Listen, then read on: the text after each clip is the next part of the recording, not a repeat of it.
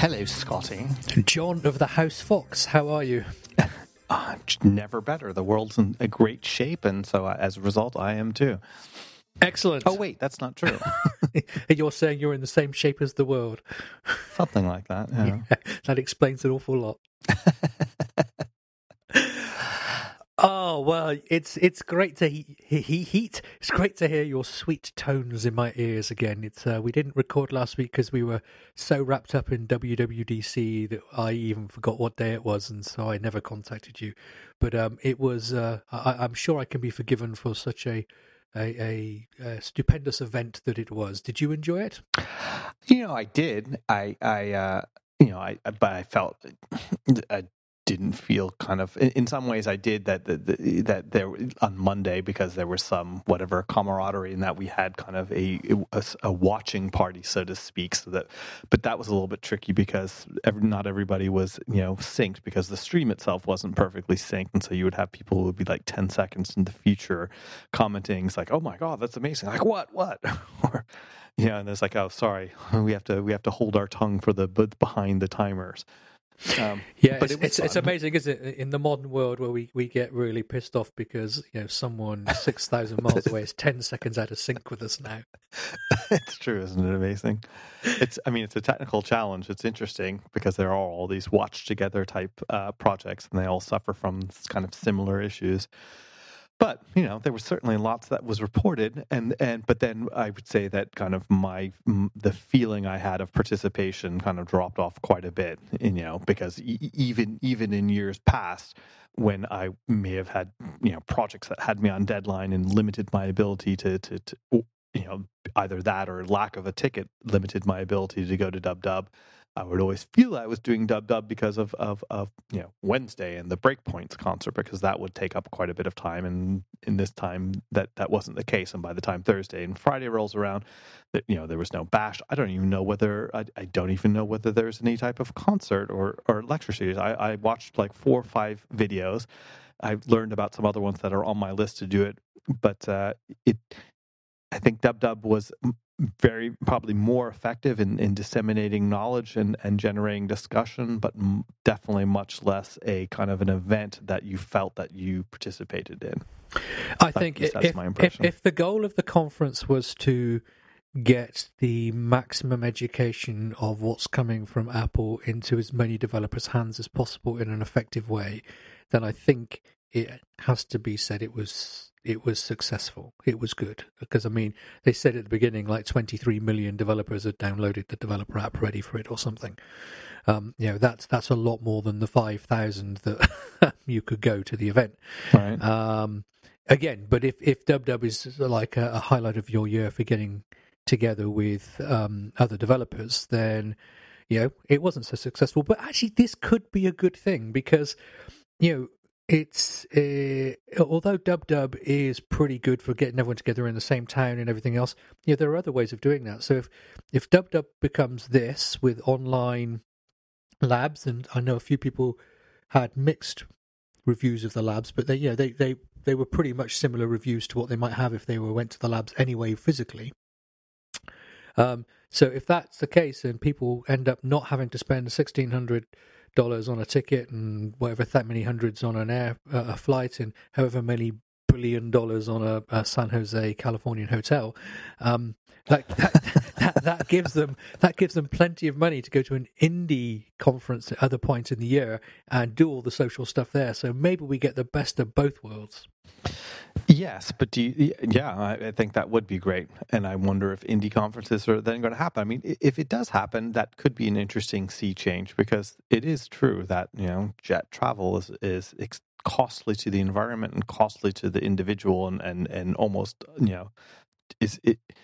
with COVID, it will take a time before it passes into our rearview mirror like polio does, as a non-issue. I think that's still going to be a year, and so if that's the case, then the chance of doing things locally and then kind of celebrating some other big event it's going to be interesting. And I think there's a parallel even for university. I mean, there are kids I know who are supposed to be going off to college, and colleges that are desperate to try and get people here, get people on campus in person, so that they don't defer for a year or decide, hey, no, I don't really want to go in debt $60,000 this year to be in a Zoom class. That may cause a sea change because it is so expensive to go to college, and yet the portion of delivering the knowledge can be as wildly, made wildly more efficient by using these online technologies as WWDC has been. I mean, even the small detail, everybody was like remarking, "Oh wow, that this was only a 20-minute presentation, or this was only a 50-minute keynote. Why is that?" And I was snarkily saying, "Well, when you remove the time spent for forced woos and follow-on applause, it makes everything go much faster." It did. The keynote felt so much better. It really did. It really, really felt far more information packed and was shorter. It was. Yeah, it was good. I mean, obviously, there's hundreds of podcasts that have covered the what's in it and not in it, and so we probably, not really our thing. But from your point of view of work, was there anything that wowed you? What would be your highlight? I don't think that there was nothing that wowed me so much as. Nothing wows me, but I mean that is. You're just a sad old man. No. I mean it meaning that this was. I don't think anybody expected. It's like, okay, now we're going to unveil something you couldn't have possibly imagined. It was just basically. There was an article I started reading talking about how Apple's transition, silicon transition, are the most amazing, clever product engineering that has ever been done.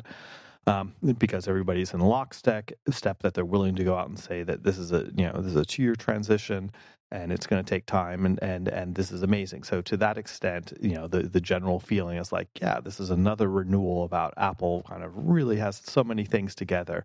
So there's that, which I find just interesting, but it's not like, oh my God, this is amazing.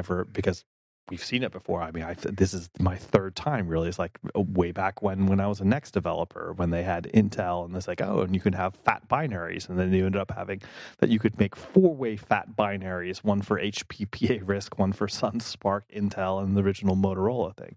So that was done. And because of that technology and all the learnings from that, that's what made the transition to PowerPC, work well. And so to now go from Intel to ARM is like, it's impressive, but it's not like it's new to me.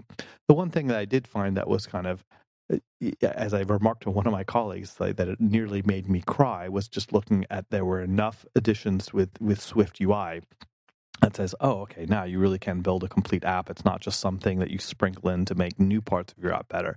And so when you think about all the work that's done, to be able to get something up and running, it's like, yeah, that's really cool. So that I can feel excited about. But then it's all about, okay, if I'm shipping a brand new thing, that's great. There's no reason why I would do anything else. And if you're looking for ways you can do it in your old one, it just really depends on how quickly can you make it be iOS 13 only, which I think for a lot of people will be, well, how long before you think that iOS 14 is kind of stable enough that you can consciously make the choice to only support that. And then I guess the assumption is that you could write something fully in Swift UI, but then even there would be certain APIs that would be missing from 13 unless there's some compatibility layer you can ship with your app. No, as far as I'm aware, all of the new Swift UI stuff is 14 only and 10.16 or macOS 11, depending on which version of Big Sur you're running. So yeah, I do agree. And I think the whole cross-platform app thing of Swift UI looks really interesting. I think that is obviously the direction Apple is now going. And I think of just basically writing one app and having very specific code for different platforms, but generic code where you can. They're trying to encourage everyone to write for all of their platforms. Although they said that last year with Swift UI, I think having the whole app and scenes and everything introduced this year is definitely the way to go. And I think future apps are going to be going that way. So that I think that was probably my favorite bit actually. And it's probably the demos were great, and it's probably a nightmare when you start working with it. But I think that is quite. Yeah, I'm going to put that on bordering exciting. Yeah. Well, there's one other thing that I was thinking, and I haven't looked at it yet. One was, it's like, okay, you have a declarative UI, and it says I want a view and I want a text and so forth. And under the hood, it swaps out a UI label or NS label or anything like that. So I'm trying to escape the guffawing of the child who's upstairs. And But I'm wondering if this year, they swapped it out and they have lower level Swift UI primitives. I assume that they do, because I remember seeing something. It's like behind the scenes, it does all these things for you, which we can do as a super optimization, and that's the glory of it. You don't have to think about it, because you think about it, what is it makes anybody, any fool can put together a data source and a delegate and get a UI table view going, and even that's a joke, because it's a fair amount of boilerplate code to get anything done, and then to get it performant, then you have to understand a lot more about all these minutiae, everything like how do you size a particular cell efficiently, and so that you can get buttery smooth scrolling from the get-go. That's a lot of work that developers have to do, and now, of course, they don't have to, because they just declare it, and only Apple engineers have to figure that out. So that aspect of it is really cool. Yeah, I guess the problem will be when Apple engineers haven't managed to figure it out yet will be the problem. Well, that's exactly true, and that's in some of our, in the back of our minds, it's a lot of what we think about. It's like, this sounds all really great, but we've had to perform unnatural acts. Every major company. It's like, this is the thing. It's like, there's so few demo apps that have the level of complexity of the world's most popular global scale apps that are done 100% the way that Apple says they can do it. And I think part of the reason is, if one very, very easy reason is because of having to have a wide compatibility across OSs, and there are missing APIs. But even beyond that, it's just like it takes a while, because I've heard people say, it's like, hey, if you want to see the best example of the most modern techniques, look at the App Store app. And indeed, it does all sorts of things. It's smooth performance. It has inline video, has all sorts of good stuff like that. And so that's a good example. But I think is something that doesn't have to span that many OSs. Maybe it does. I have no idea. But that's like the one example I can think of. Everything else that I'm familiar with, knowing engineers that work on various things, like, no, we have to do unnatural acts because the APIs aren't there. But I think the joy here is that you can drop down into certain into UIKit or AppKit or whatever you want. So even if now it's only 80% there, if you can begin to move 80% of your application, your settings screens, these non-performant areas into it going forward, and stick with UIKit or whatever for the other bits until it's good enough. It's not, they've not forced you into an all or nothing on Swift UI. But now I think there is enough Swift UI. I think last year Swift UI there was so little of it. Well, not so little. That's unfair. There was little of it that it was do I use it? Whereas now I think there is enough of it and enough of an app hanging together of it that it's like, well, I should probably be using it where it makes sense to use it now. Mm-hmm. Assuming that you can support that level of OS, of course, which is a little while off yet. Yeah, and I think that's the whole thing. It's part and parcel of brilliant product engineering that has to go over long periods of time. And it's one thing if you have a team that you can put behind your wall in the lab and don't ever say anything. It's a whole other thing if you are required, because you're only your third party developers are part and parcel of the equation. You have to tell them, so you have to reveal it, and which means you have to help them help debug it and validate it. And that's a tricky thing to do, and it's hard to do in software. Imagine how difficult it is to do with hardware, but still they are managing to do it. So that is extremely impressive. The one thing that looked very interesting, but I didn't follow along with it that much is the use of the spatial audio generation and taking advantage of hardware that I guess not many people knew or thought exist in AirPods. To that they have some type of gyro capability to know the rotation in 3D where you are, and that's kind of cool. I'm not rich enough to have AirPods, so I wouldn't know. Oh, right. Sorry. Well, I tell you what, when the AirPod Super Duper Pro version 27 comes along, I'll give you my crufty first generation AirPods Pro. with extra bonus earwax. Exactly. Yeah. So I call it tinnitus prevention hack. So outside of watching videos and having things go on, was it did you have a good work week? Did you achieve anything? Have any war stories you wish to give to us this week?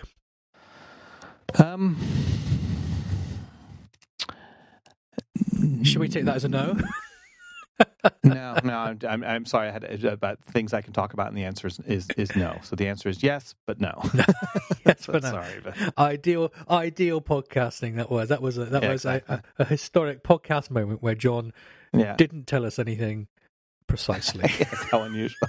I think you're being sarcastic, Scotty. Maybe. I've become very good at reading into the emotion of your language. I'm British, so just assume every word that comes to my mouth is sarcasm. That's true. It's the way it works. So I've had a quite a successful week actually on a number of areas. I think my you sank so far. You hit rock bottom. Is that it? I did something like that. Yes.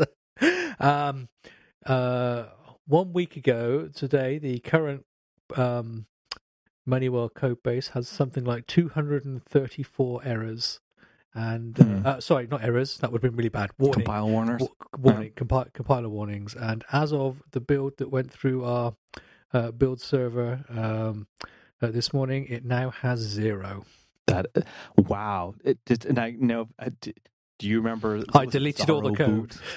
Yeah, no, I know that. No, but do you remember the Zorro Boogs found? I can't remember which bug tracking system that was. The one that Netscape, I think, offered. I don't remember that. No. I will have to find that in the show notes because that's archaeology. But that was like on the rare occasions when you would get down to 0 bugs, it would say Zorro Boogs. I don't know this hacker speak. We have lots of bugs. We just have 0 warnings. Right. Yeah. I have to be honest. In all the code changes I've made to get to 0 warnings, I have probably introduced more bugs. So that is part of it. Yeah, a lot of it was deprecations. There's been a lot of renaming going on. It's interesting. One of the things that's been really interesting, maybe too strong a word, but what Objective-C lets you get away with. That there are places, for example, where enumerations, the wrong enumeration of the wrong type was being passed as a parameter to a regular expression actually.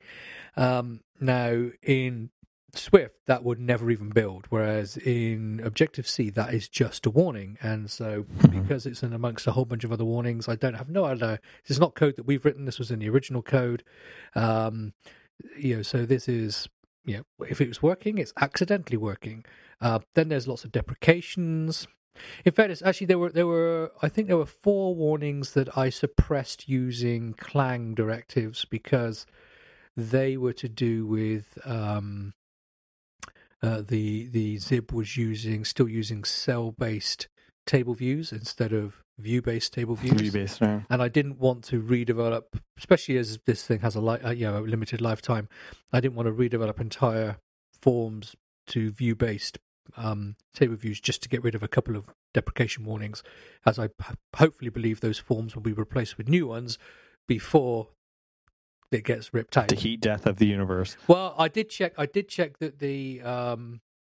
that before I did that these warnings are still just deprecation warnings in Big Sur, as opposed to them taking having them be ones that have now gone. So I've got at least another year of OSs before they may disappear, which is pretty good.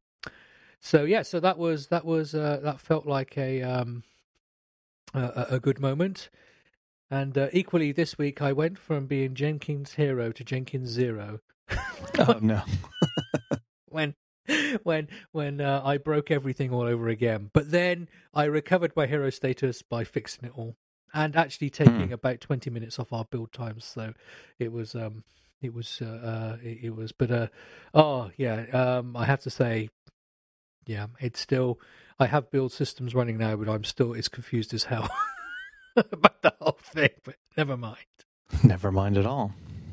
So, have you played on Big Sur at all? I mean, obviously, as an iOS developer, it doesn't really, it doesn't affect what you're putting out, other than it's the tool you might use every day. So, are you still firmly on Catalina, or have you started playing with Big Sur? This time I had a burner laptop, so to speak. So I have kind of my older laptop, which was, I guess, 3 years old when I replaced it, and I installed it onto that, and that took some doing. And this is helpful hint. It requires lots of space to be able to install it, and I had a 0.5 terabyte SSD in it. And I thought, well, how could I possibly, take up all this space? And this was an old laptop, so I just basically kept my user account, and I got rid of all sorts of things. I kind of got rid of my intermediate build things. I removed Docker. I cleaned up all the disk images. I got rid of all the intermediate kind of iMovie files and Keynote files I'd used for editing videos and putting together presentations. And I saw that, okay, this should give me plenty of space, but still the installer would say, sorry, you need 20 more gigabytes. I'm like, going, what the fuck? Finally, I did remember that if you run Time Machine on your device, which I do, it can leave, even though the file system has removed some things. Time Machine is interpreting all these changes as backups, so they reserve space in case they ever need to restore it. And so then that hoses you, and you have to drop down to use, I think, whatever TM util or to be able to look for where the backups are and then to remove those. And that is the thing that magically frees up the space and makes it possible to install, which I did.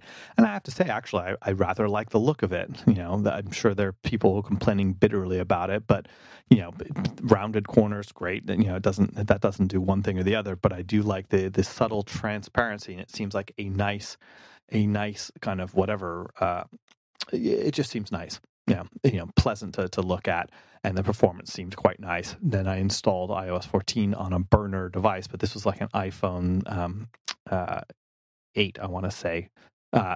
Yes, and that poor device, I guess it's past its battery cycle thing.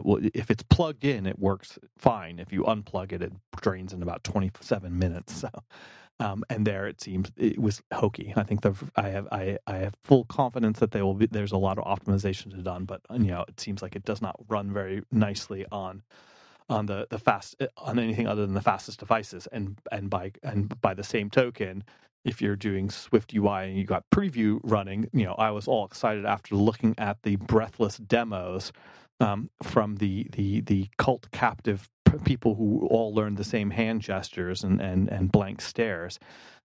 Everything looked snappy, but behind the scenes they probably had 4 Mac Pro trash cans wired together in parallel to provide with GPU accelerators and everything to get things running, and you run it on anything less than the most powerful laptop, and it's pretty pokey. Yeah, I quite. How about you? I quite like it. I think it's. I think I like the look and feel. It's obviously there is obviously a unification, not a unification. It's not, because it's not going that far. The different platforms are moving towards each other in style, and again, I think this is probably to partly make their life with Swift UI easier, because if everything renders the same way, there's less multi-platform work for them to do. Whereas at the moment, if you have a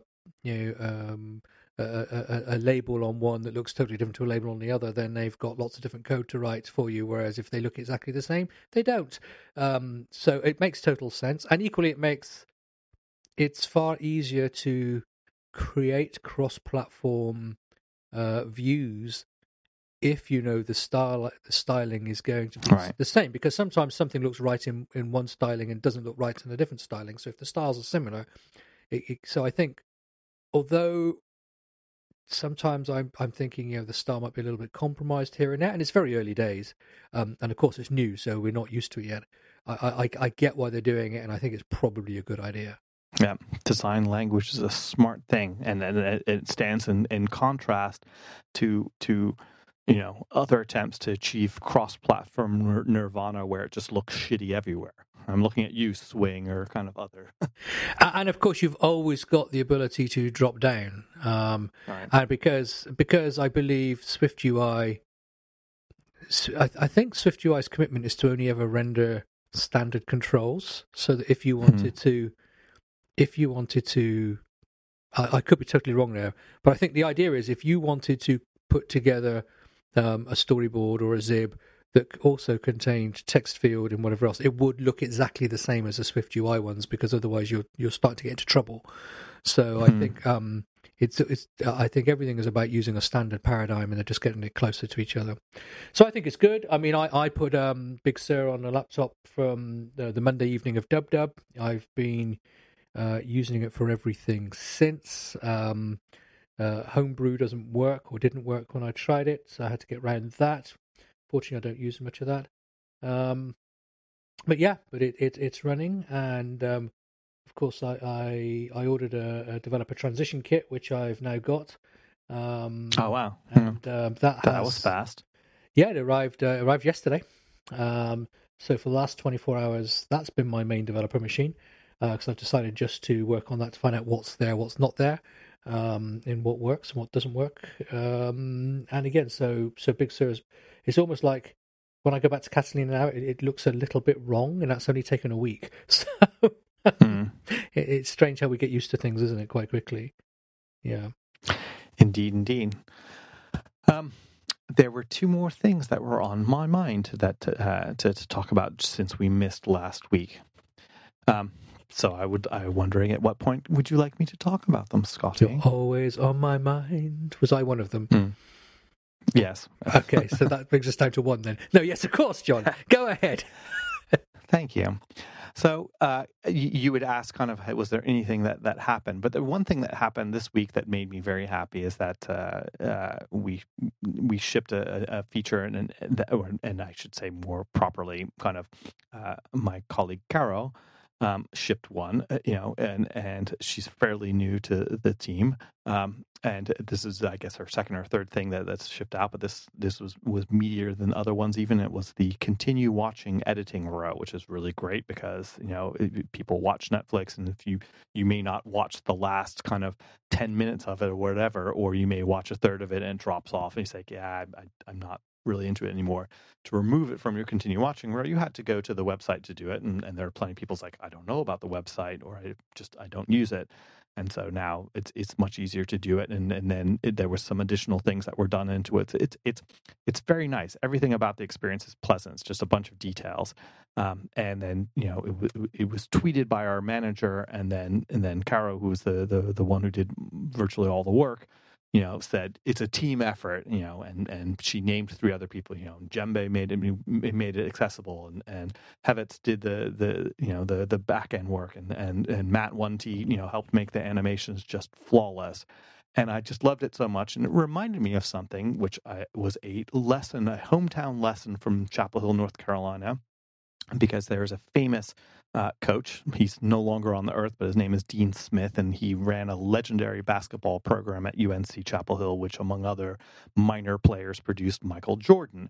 And Michael Jordan and Dean Smith had a particularly well bonded, relationship, which is now being explored on this series called Last Dance, which is about Michael Jordan's career. It's spectacularly good. It's available around the world on Netflix, and even now coming to the United States in July.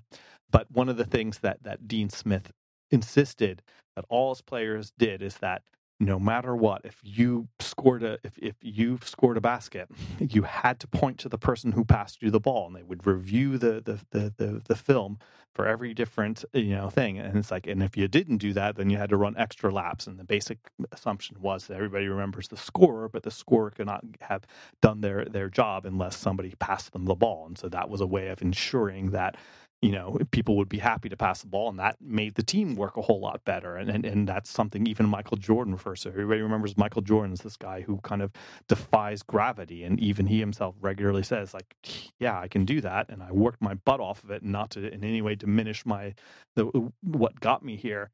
Still, I got to get to. I can't have the ball all the time, and even if I could, I wouldn't want to. So, thank God I have other people that are doing it, and so I love that. And so I was chatting with my colleagues and thanking everybody profusely, but I was just saying that it sounds so stupid and Californian, but it's true. It's like if somebody thanks you for your contribution, it just puts you in a much happier state, and all the more necessary these days where you have just an endless stream of bad news. So I wanted to once again thank my colleague Caro for doing that, and thank the culture that supports it. So that's one thing I wanted to talk about. But that is really that's really important. People often comment on my contribution. Very rarely is it thanks, though. But it's there. Thanks for giving me job security, as somebody has to be the cleanup crew after, like the guy who scoops shit after the elephant and goes through town. Yeah, when everyone says to me, to describe your job for me, I say, well, in the morning I create bugs, and in the afternoon I fix them. So. Right, that's a very positive thing. Do you want to do the other one, or do you want to leave the other one for next time? No, let's do the other one. The other one was, what makes a dub? What's the James Dempsey and the Breakpoints show? And so, I did not see it until it premiered, and I will admit to having been a bit nervous about how well it would work out, because one of the things about James Dempsey is, like, I think the songs are great. I love doing it, but to the pulling off the musicality of it is very, very difficult, because there's always a core group of people who know the tunes, who have played them more than once, and themselves are pretty good musicians. And so, we tend to pre-rehearse the shows, and they sound pretty good. Then comes the day of the performance, and you have somebody coming in on tuba, and somebody coming in on trombone, somebody coming on on sand block, and everything else, and maybe they play once a year, or even if not, even if they're great, kind of trying to figure out where they go on the stage, and could we have enough time to be able to do any rehearsal beforehand. So the performances, as a core player, it sometimes is like, God, this song is really good, but somebody's kind of the volume is not right on this, or they're not quite in time, or they flubbed it more than they would otherwise be able to do if we'd had more time to rehearse together. So there's always this kind of disappointment. But then, nonetheless, it doesn't matter, because they're not there for the musicality of the show. They're there because of the oddball lyrics, and mostly because they just support the thing. And beyond that, they like the fact that it's raising money for something good, like App Camp for Girls. Well, and you're missing one more. And most of the time, people are listening to you. They are very full of alcohol. Oh, that's true too. Exactly. Yeah. And so this one, because it was all done beforehand, it had its own set of challenges to be able to say, well, we all have to build it up track by track by track, and starting with a click track. And I think I'd mentioned that I'd done it. And then the first version of it, the first built 2 layers, everything was shifted incorrectly. I'm like, James, dude, shift it over. I have to. The rim click has to be on the 4, not on the 1. It's terrible. Quarter note to the left, please. And he said, "Oh yeah, gotcha." And no harm and foul on him. He, it was a tremendous editing effort to make it all work. But then I was kind of, I didn't want to push. It's like, hey, can I listen to it before you release it? Because I didn't want to be as like, I have to give my approval. And it wasn't that. I was just kind of, if there was anything, it's just like before you ship anything, it's always happy to have other people look at it when you can ever possibly do it. But I have a feeling that this was have to have been done up until the very last second. And it was premiered, which I'd heard about, but you can do something on YouTube where there's kind of threaded discussion, or not threaded, just kind of, live chat, just like Facebook and Instagram live, and you can make it into an event. And I'd gotten the tail end of it, and my 5 seconds of fame had long since passed, because there were 28 fucking people on this. But I find musically it held together better than the equivalent performance with 28 people on stage that had never once been able to run through the song before. So that was kind of cool. All that said, the last thing about it was that this year, instead of being able to directly raise money through ticket sales and merch sales, where we could kind of know for ourselves what was done, all we could do this year was just saying, here are the 3 organizations that we're supporting, and we hope that you will do. And I don't know what the totals are. I hope that they're good, but I don't know how we would know exactly unless people would come in and tell us, and I don't think they have. But I do get a feeling that the community is good, and I'm sincerely hoping that, in particular, Black Girls Code gets a bunch. So we will see. But that brought me some happiness last week. Now I am going to shut up. No, and that is an excellent way to end, with John's happiness. We are all happy Mhm. people. Remind me next week to tell you all about moving from Cocoa Pods to Swift Package Manager. I can't wait to hear about your spammy adventures. There we are. So, John, if people want to congratulate you on your awesomeness, where should they do that? In the place where all awesomeness transpires in the universe, and that's Twitter, where you'll find me as Djembe. That's DJEMBE, like the West African drum. And if they want to give you encouragement so that you too can one day swim through the ocean of awesomeness that is Twitter, where might they do that? I do not believe my dreams are that high, but if people wish to throw encouragement my way, they can do that on Twitter as well, where I am MacDevNet. Well, John, it's been wonderful to talk to you, and I feel it's been a very positive episode. We've focused on all that is good in the world, while there is a whole bunch of stuff that isn't good going on. Now, we're not dismissing that it's not there, but sometimes 30 minutes of goodness is all it takes. There we go. There's the title. 30 minutes of goodness is all it takes. Here's 34 minutes of shit. Look elsewhere. Something like that. So, whoever's turn it was to listen this week, may your world be a better place because we were in it. And until next time, take care.